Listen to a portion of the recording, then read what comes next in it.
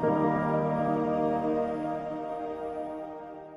my name is Father Mike Schmitz, and this is Ascension Presents. So when it comes to Mary, like Mary, the Mother of God, a lot of times Catholics are asked the question, like, why do you talk to Mary when you could talk to Jesus? Like, why go to a human being when you could go to God himself?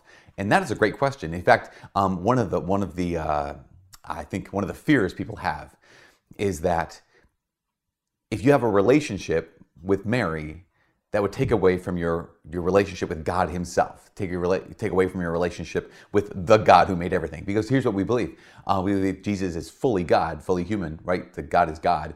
Mary's not God. She's not even partly God. She's not even like a smidge God. She's completely human being. We would call Mary the perfect disciple, but we also call Mary something other than that. She's the perfect disciple. She's the Mother of God, but there's something even more. Something even more. And so when it comes to having a relationship with her, like, why would you want that? Why would you need that? Well, for two reasons.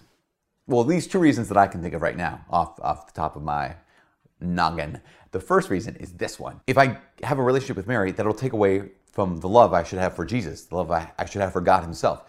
Good question, camper. I'm not so sure. So back in the day, before I went into seminary, I was dating this gal, and at one point, she was like, hey, I want you to meet my family. I want you to meet my parents and my little brother. So I met her parents. I met her little brother and really liked them. And so I had a relationship with them, with her mom and with her dad, with her little brother.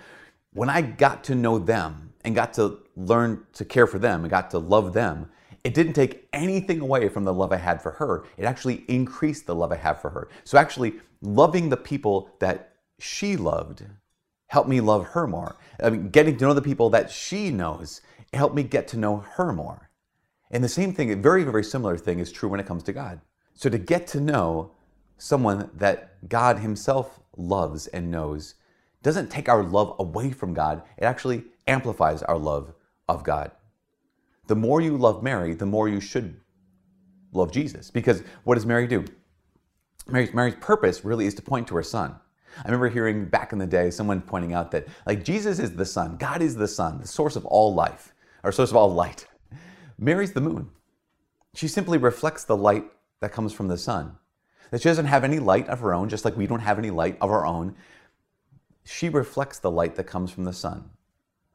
And so when you look at the moon and you're like, man, it's beautiful tonight, what you're really saying is it's illuminated, the beauty there is illuminated, it's given by the source of the light, which is the sun.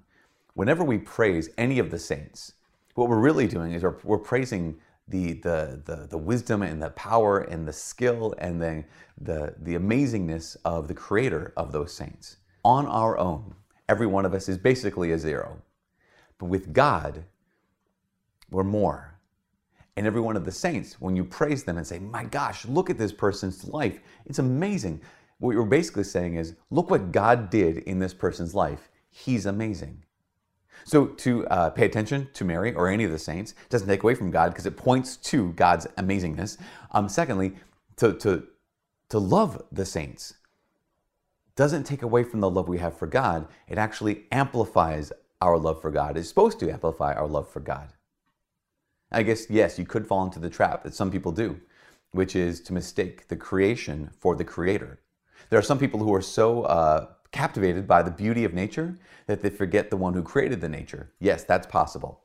And maybe there's some people who are so captivated by the stories of the saints that they forget the one who made the saints, God himself.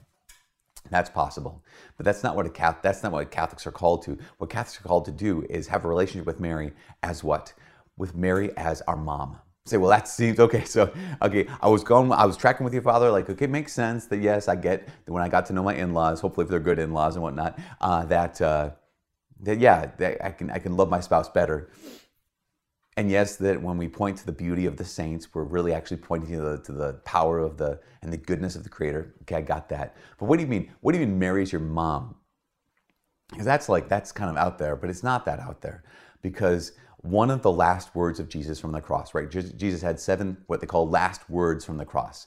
Now, not 7 literal words, but 7 last things he said from the cross. And one of the things we need to understand is when here is Jesus, when he's on the cross and he is dying, he's literally gasping for breath. He's literally fighting for air.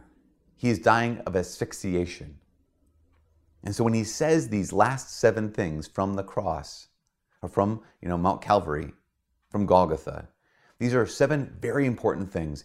And one of these 7 things that Jesus says with his last breaths from the cross is he looks, it's in John's Gospel, John chapter 19, where Jesus, it says that when he saw his mother and the disciple there whom he loved. Now, here's a little thing. The disciple whom he loved has always been traditionally understood to be John himself, the guy who wrote the Gospel of John. And throughout the course of the Gospel, John refers to himself as the beloved disciple. He says, when Jesus saw his mother there and the disciple there whom he loved, he said to his mother, "Woman, behold your son."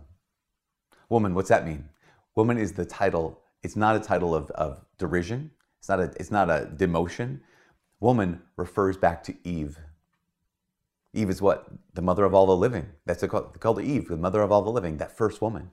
So Jesus is saying, woman, Eve, now the mother of all the redeemed. Eve, or woman, there is your son. And then he said to the disciple, behold your mother. Now this is so important. This is super important for us. Again, why did John refer to himself as the beloved disciple? Well, one, we think maybe because of humility, I'm going to put myself kind of in the background. I was there, but I don't need to accent the fact that it was me there. Secondly, because of a deeper meaning. The deeper meaning being that from the cross, Jesus says to his beloved disciple, there's your mother, which means anyone who's my beloved disciple. Jesus is implicitly saying, anyone who is a disciple of mine, whom I love, my mom is your mom. If you're going to be my disciple, my mom is your mom. And he's saying to his mother, and woman, new Eve, mother of all the redeemed, my beloved disciples are your children. Why do we call Mary our mother? It's because Jesus gave her to us, all disciples, as mom from the cross. You have a mom. You have a earthly mom. You have a mom. You have the church is our mother. But you also have a mom that Jesus himself gave to you from the cross. And so we have to have a relationship with her. That's one of the reasons we have to have a relationship with her. Because Jesus, the one who upheld very, very powerfully the roles and responsibilities that children have to their parents and parents have to their children, is also the one who said, okay, my mom's your mom. That means we must have a relationship with Mary as our mother. Why? Because the next line in John's Gospel is, and from that hour, the disciple took her into his home. He didn't just say, okay, cool. Mary's kind of like my mom. I got it. Thanks, Jesus, from the cross. You did that for me. That's really nice. No, from that hour, he took her into his home. And the beloved disciple, the one whom Jesus loved, and one who loved Jesus, also loved Jesus' mom as his own mom. He didn't just have, backstage, or, that kind of on the back shelf, or didn't just have kind of oh, that's a nice little thought. It was, he took her into his home. And that's what we're invited to do as well as disciples of Jesus. As disciples of Jesus, he gave his mom to us as our mom. And if we're going to do what he intends us to do, we must take her into our home as well, to have some kind of relationship with her. He is God. He's the source. He's the one, right? He is the one. But to love the ones Jesus loved is not to take love away from him. It's to multiply. It's to amplify. It's to grow in love. So where's Mary in your life?